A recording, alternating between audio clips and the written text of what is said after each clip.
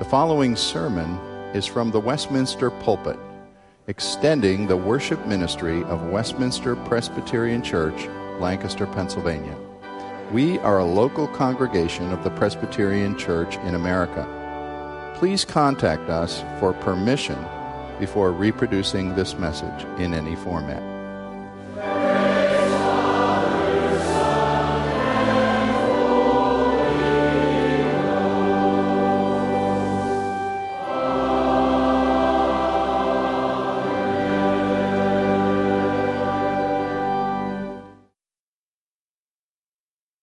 This is the first Sunday in Advent, and Pastor Keith Greer opened us up with a sermon this morning from Psalm 119.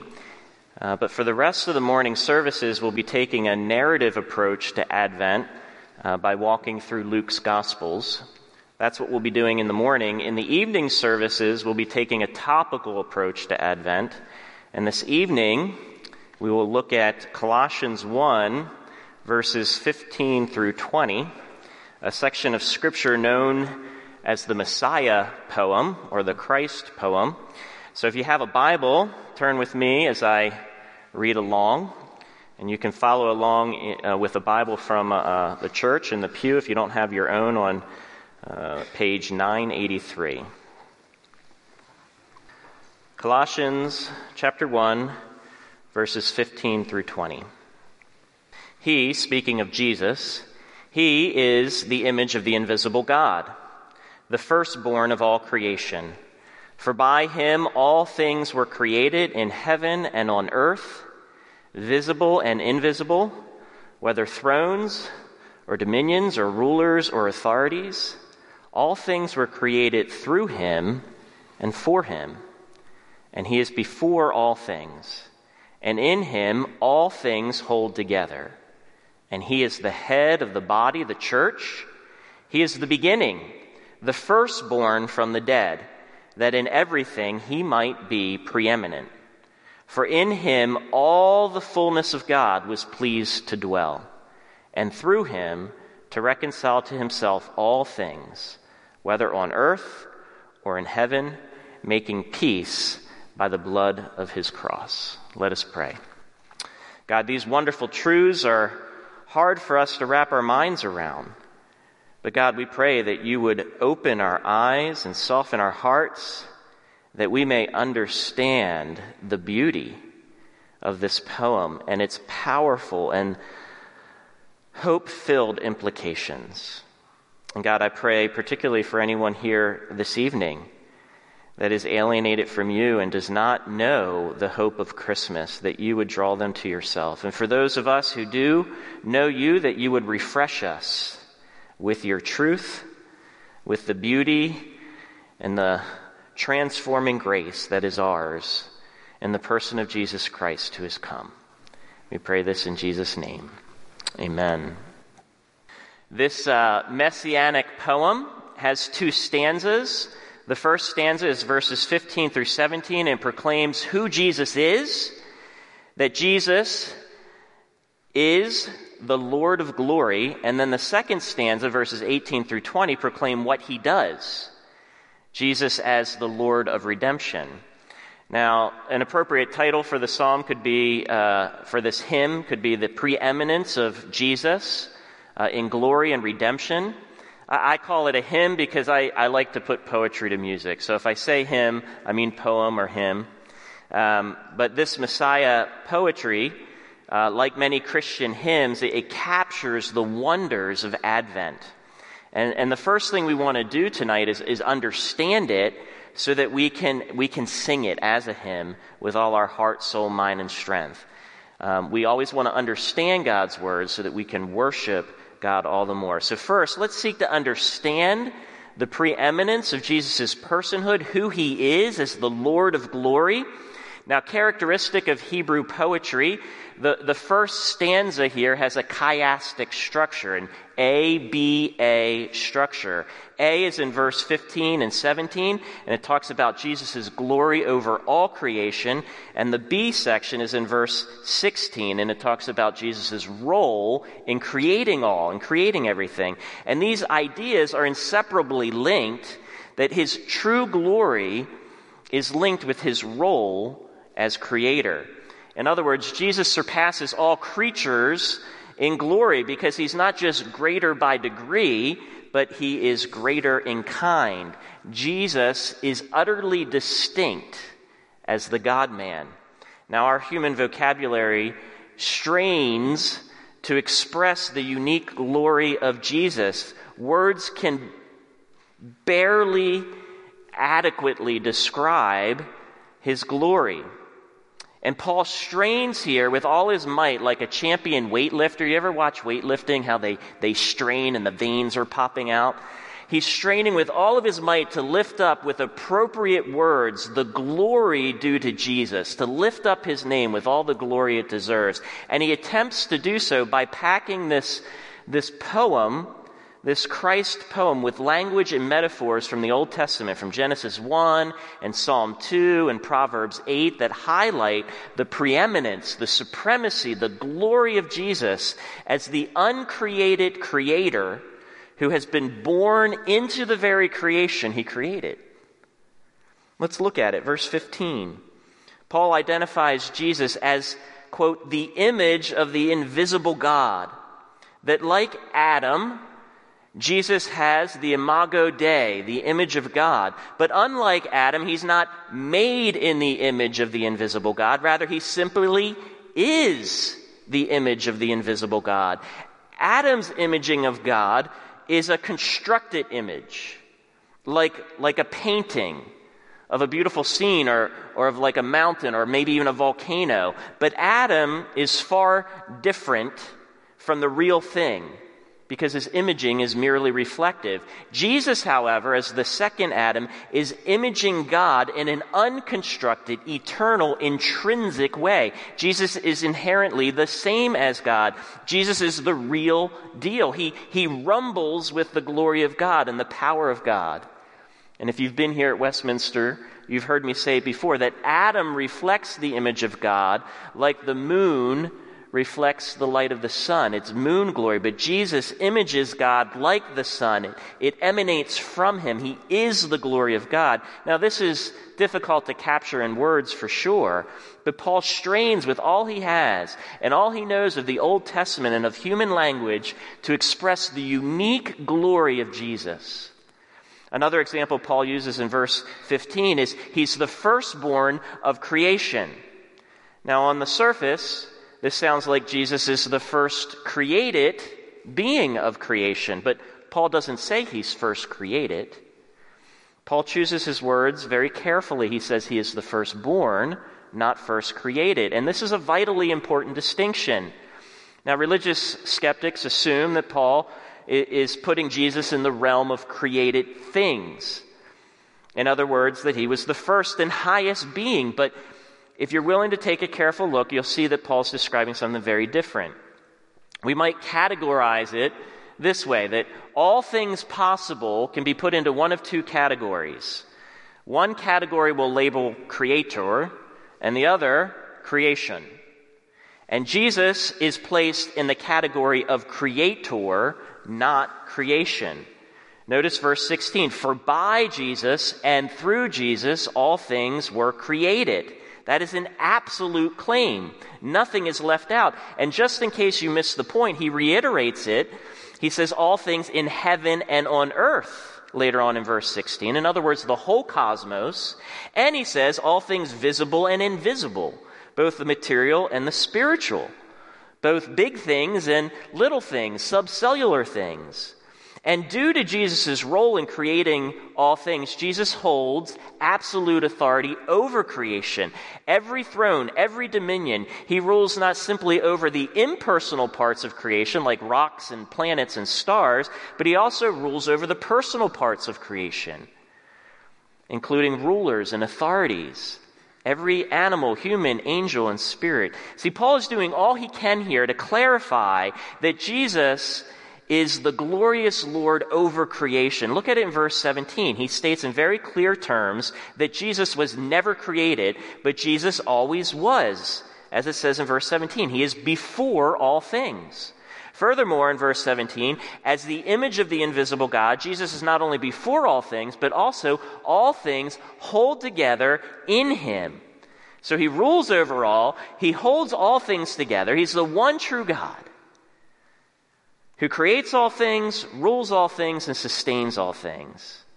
In summary, Jesus fits safely in the category of creator, not creation. The one who shines forth the glory of God is his exact representation. However, this is where things get tricky, and this is where words fail us, at least human vocabulary. See, Jesus as creator then chooses, according to the divine plan of the Father, to penetrate his creation in time and history and become a part of it, to become flesh, to become like us, a man. And this is the hope of Christmas. It's a crazy hope, and it's hard to wrap your mind around. How do you capture this indescribable idea with limited human vocabulary? And this is where we begin to understand just how carefully Paul chose his words. Remember, Jesus is the firstborn of creation, not the first created. In other words, he who always was, who created all things, was born into the very creation that he himself created. What an amazing, glorious idea. And it means that we can behold the glory of God up close and personal. In the Old Testament, Moses had to hide himself in the cleft of the rock as God passed by. And all that Moses could see was the wake left behind of God's glory, his backside. But we get to see the very face of God. Where? The very glory of God in the face of Jesus Christ. And that's not even the total picture of Jesus as the Lord of glory. There's more to this term, firstborn. In the first century, it carries another meaning. The firstborn son of a Hebrew family was the principal heir to the father. And as such, he had special privileges and a special glory. He also had special responsibilities. But similarly, Jesus is the heir of creation. He has special privileges and a special glory as the firstborn. And this is clarified at the end of verse 16, where Paul says all things are created for him. As the firstborn, Jesus is preeminent in his glory. He's the heir of all creation. Jesus is the Son for whom God the Father planned creation and history and eternity and redemption. And every last nook and cranny of creation is first and foremost for Jesus, for his delight, for his enjoyment, for his glory. So as the firstborn of creation, Jesus had preeminent glory. As the divine Son, the firstborn, not first created, he is the Lord of glory, the uncreated creator who was born into the very creation he created. Now, if the first stanza focuses on Jesus' personhood, who he is as the Lord of glory, the second stanza focuses on Jesus' work, what he came to do as the Lord of redemption. Let's delve into verses 18 through 20 to understand Jesus' preeminence as the Lord of redemption. Verse 18, as he is the head of the body, the church, he is the beginning, the firstborn from the dead, that in everything he might be preeminent. For in him all the fullness of God was pleased to dwell, and through him to reconcile to himself all things, whether on earth or in heaven, making peace by the blood of his cross. Now again, there's some reiteration here in verse 19. For in him all the fullness of God was pleased to dwell. That Jesus' supreme glory as the God-man is listed here again as the basis for his work as our Redeemer. In other words, because Jesus is preeminent in glory, he becomes preeminent in our redemption. And to drive the point home, Paul uses the term firstborn again in verse 18, but this time to describe Jesus not as the firstborn of creation, but did you notice? The firstborn of what? The firstborn from the dead. Verse 18, he is the beginning, the firstborn from the dead, that in everything he might be preeminent.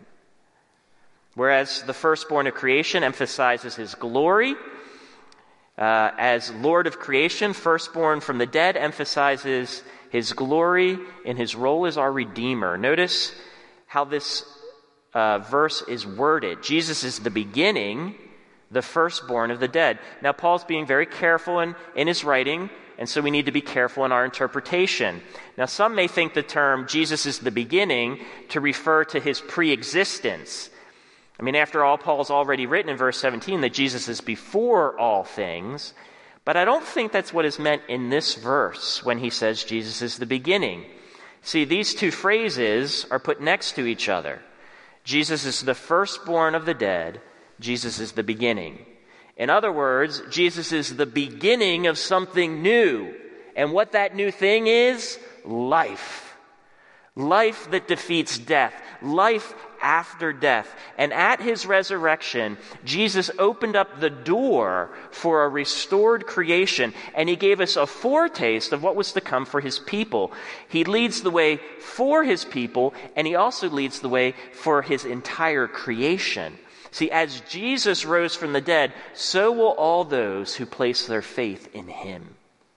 And as he rose with an imperishable body, so he will make all things new and imperishable, restoring creation one day to its original glory. Only this time, it cannot be tainted. That's the sense of Jesus is the beginning, the firstborn of the dead. That his resurrection, in other words, is just the beginning. So much more is to come. He is the Lord of redemption. And as the Lord of redemption, he is going to restore all things. And that's where this stanza goes next. It actually tells us he's going to do two things. He's going to reconcile or restore all things, and then he's going to secondly fill all things. Look at the rest of stanza 2, where we see him develop these ideas. First, Jesus is reconciling or restoring his creation and his people to God himself. Verse 20, and through him to reconcile to himself all things, whether on earth or in heaven, making peace by the blood of his cross. See, at the fall, when our first parents, Adam and Eve, rebelled from God and aligned themselves with the serpent, an enemy rebellious kingdom, from that moment on, everything in the cosmos has been broken. First and foremost, their relationship with God was defiled. Instead of walking with God in the garden in the cool of the day, they hid from God, being ashamed, and they blamed God for their problems. Second, their relationship with each other was tainted. Instead of trusting one another, Adam and Eve were no longer able to live openly and vulnerably with one another, but they accused and counter-accused each other, and they grew apart from each other. And then their relationship with creation was broken. Their physical bodies would disintegrate over time and be defiled by pain and sickness and death. And their stewardship of creation was frustrated with thorns and weeds and toil. And as they rebelled against God, so all of creation would rebel against Adam and Eve, starting with their aging bodies, their offspring, and then the rest of creation. And as a result, everything's broken.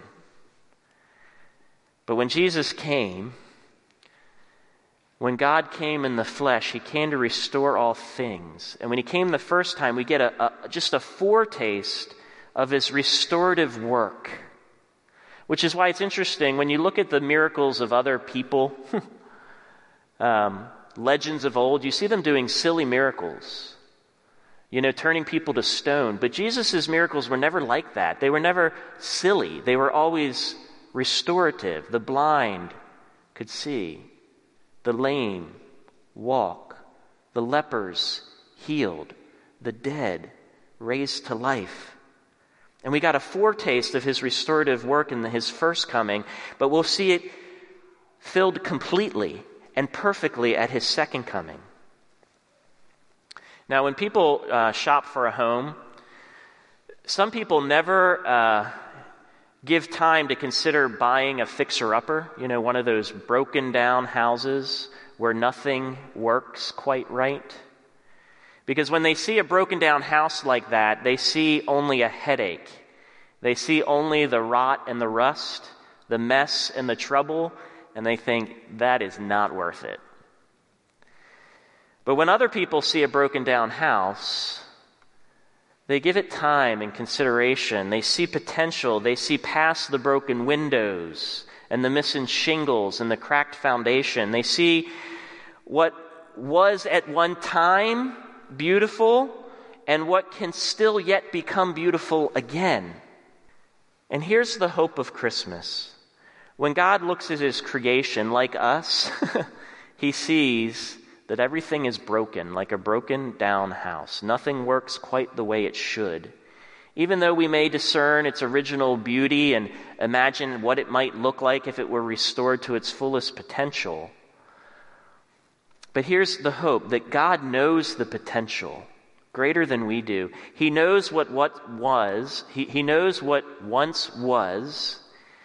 And he knows what can still yet become.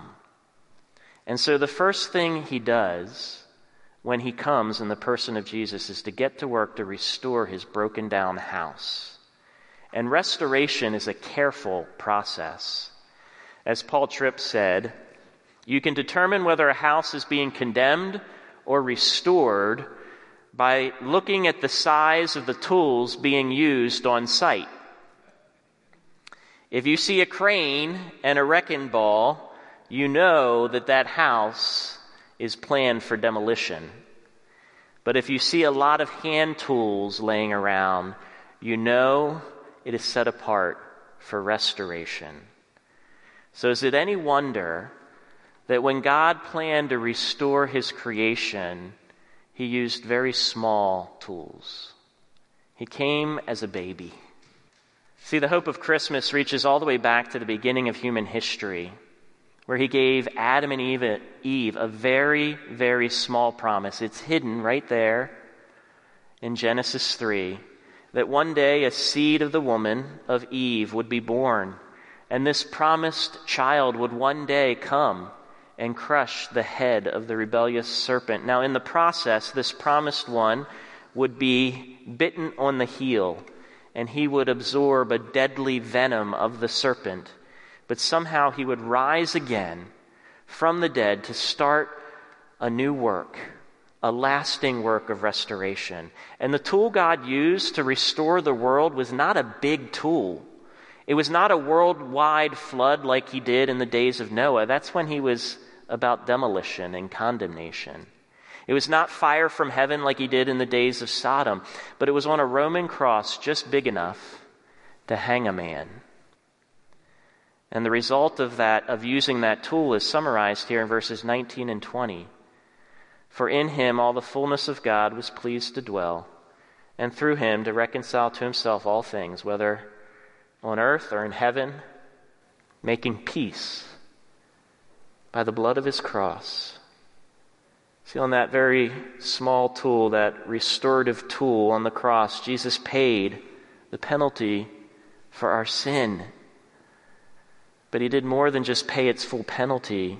When Jesus rose from the grave, he defeated the power of sin. The power of sin and death in all of its forms. And when he comes again, he will remove the very presence of sin, every last remnant of sin and death in all of its form, death, decay, disintegration, spiritual alienation, relational brokenness. See, this is the good news of Christmas, of Advent, to hear what God has already done, that he came near in Jesus to do what we could never do, to restore all things, to make peace, to fix everything that has been broken by the fall. And this is the same hope that Paul wrote in his Christ poem, and that we sing today in the word of Handel's Joy to the World. No more let sin and sorrows grow, nor thorns infest the ground, because he comes to make his blessings flow, far as the curse is found. Far as the curse is found. See, but it gets better than that even. The hope of Advent isn't just that we have a God who restores a broken down house. As glorious as that is, his goal is not simply to make a big, beautiful, empty house that we can all gawk at. But he wants to fill that house and make it a home. And so he fills it with his people, with his children that he takes as his own, to live with him in absolute trust and intimacy and delight. And then he allows his children to participate in building up the rest of his house, in filling it with all kinds of wonders, even presently, even now, as Jesus, who raised after his resurrection and sits on the right hand of God, by his Spirit, he's working through his people to restore his house. And the second stanza clarifies this in verse 18. It says, and he, Jesus, is the head of the body, the church. See, between the cross and eternal glory, the church presently stands as the embodiment of Jesus, of his love, of his truth, of his grace. We are his body, his mouthpiece, his hands, his feet, his instruments. And as head of his body, Jesus rules over us, and he strengthens us, and he directs us along his path, and he fills us with all we need to accomplish his all in all. And he is actively working through his people, through you and me who are his agents, through his instruments and his tools and his hands, to work to build his house, to restore his kingdom, to bring his healing touch to the sick and despairing, his counsel to the ignorant and wayward, his mercy to the sorrowful. And I'm proud to be part of a church that is doing that in so many ways. Deacons that are doing this behind the scenes in ways that are not even talked about or spoken about or known. Deaconesses that are regularly visiting those who are homebound and sick and bringing the healing touch of Jesus and the comfort of Christ. This is a beautiful messianic hymn, for it proclaims who he is, that Jesus is the Lord of glory, the unique God-man born into human history. And it proclaims what he did, that he is the Lord of redemption, that his work of redemption is for his people once and for all to pay for the penalty of their sin, making peace through his blood on the cross. But his work of redemption continues through his people as he fills his house with his people who get to now participate in his work of redemption. This is great news. And I want to close with just one small question. So what? How do we apply this beautiful poem? How do we respond to it? And I want to encourage you to sing this poem with all your heart, with all your soul, and with all your strength. With all your heart and soul, reflect on this poem and sing it with worshipful hearts, turning to God to see, look at what he has done for you.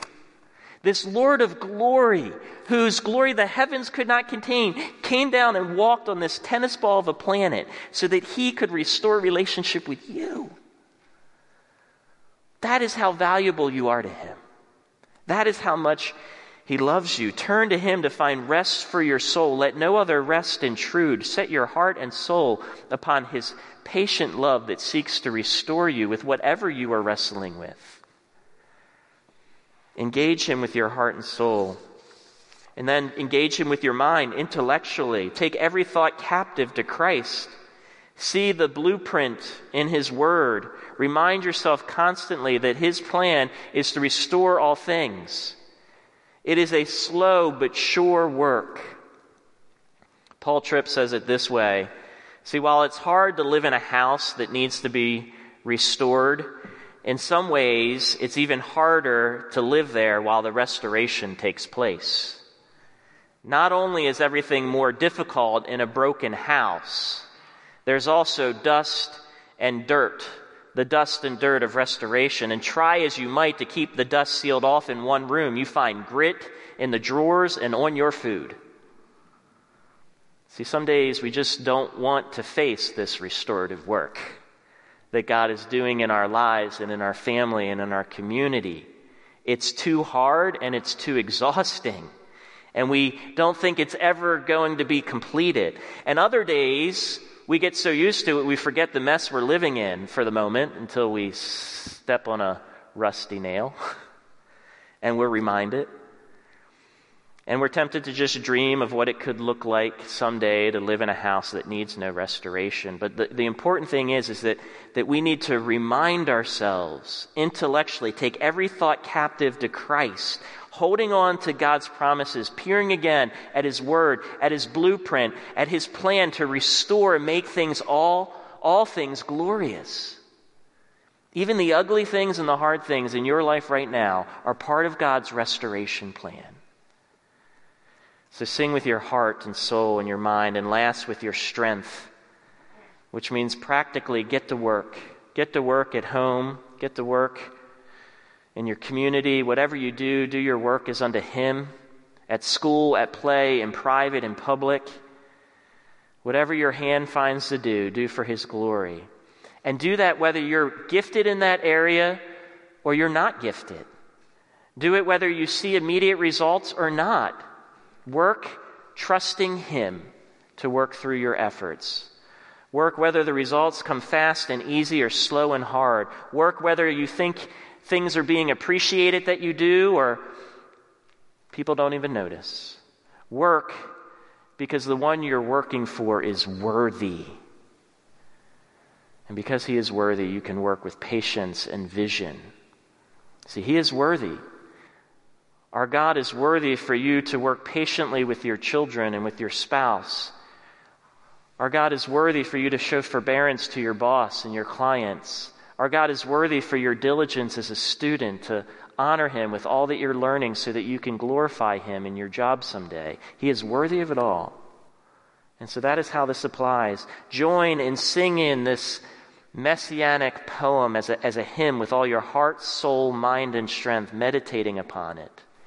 This great and glorious restorative work that we have because we have a God who's come. Let us pray. God, thank You for the hope that we have of Advent. That You are a God who has come not with a wrecking ball to destroy and to condemn, but you have come with small hand tools to restore, to fix all that's broken in us and around us, in heaven and on earth.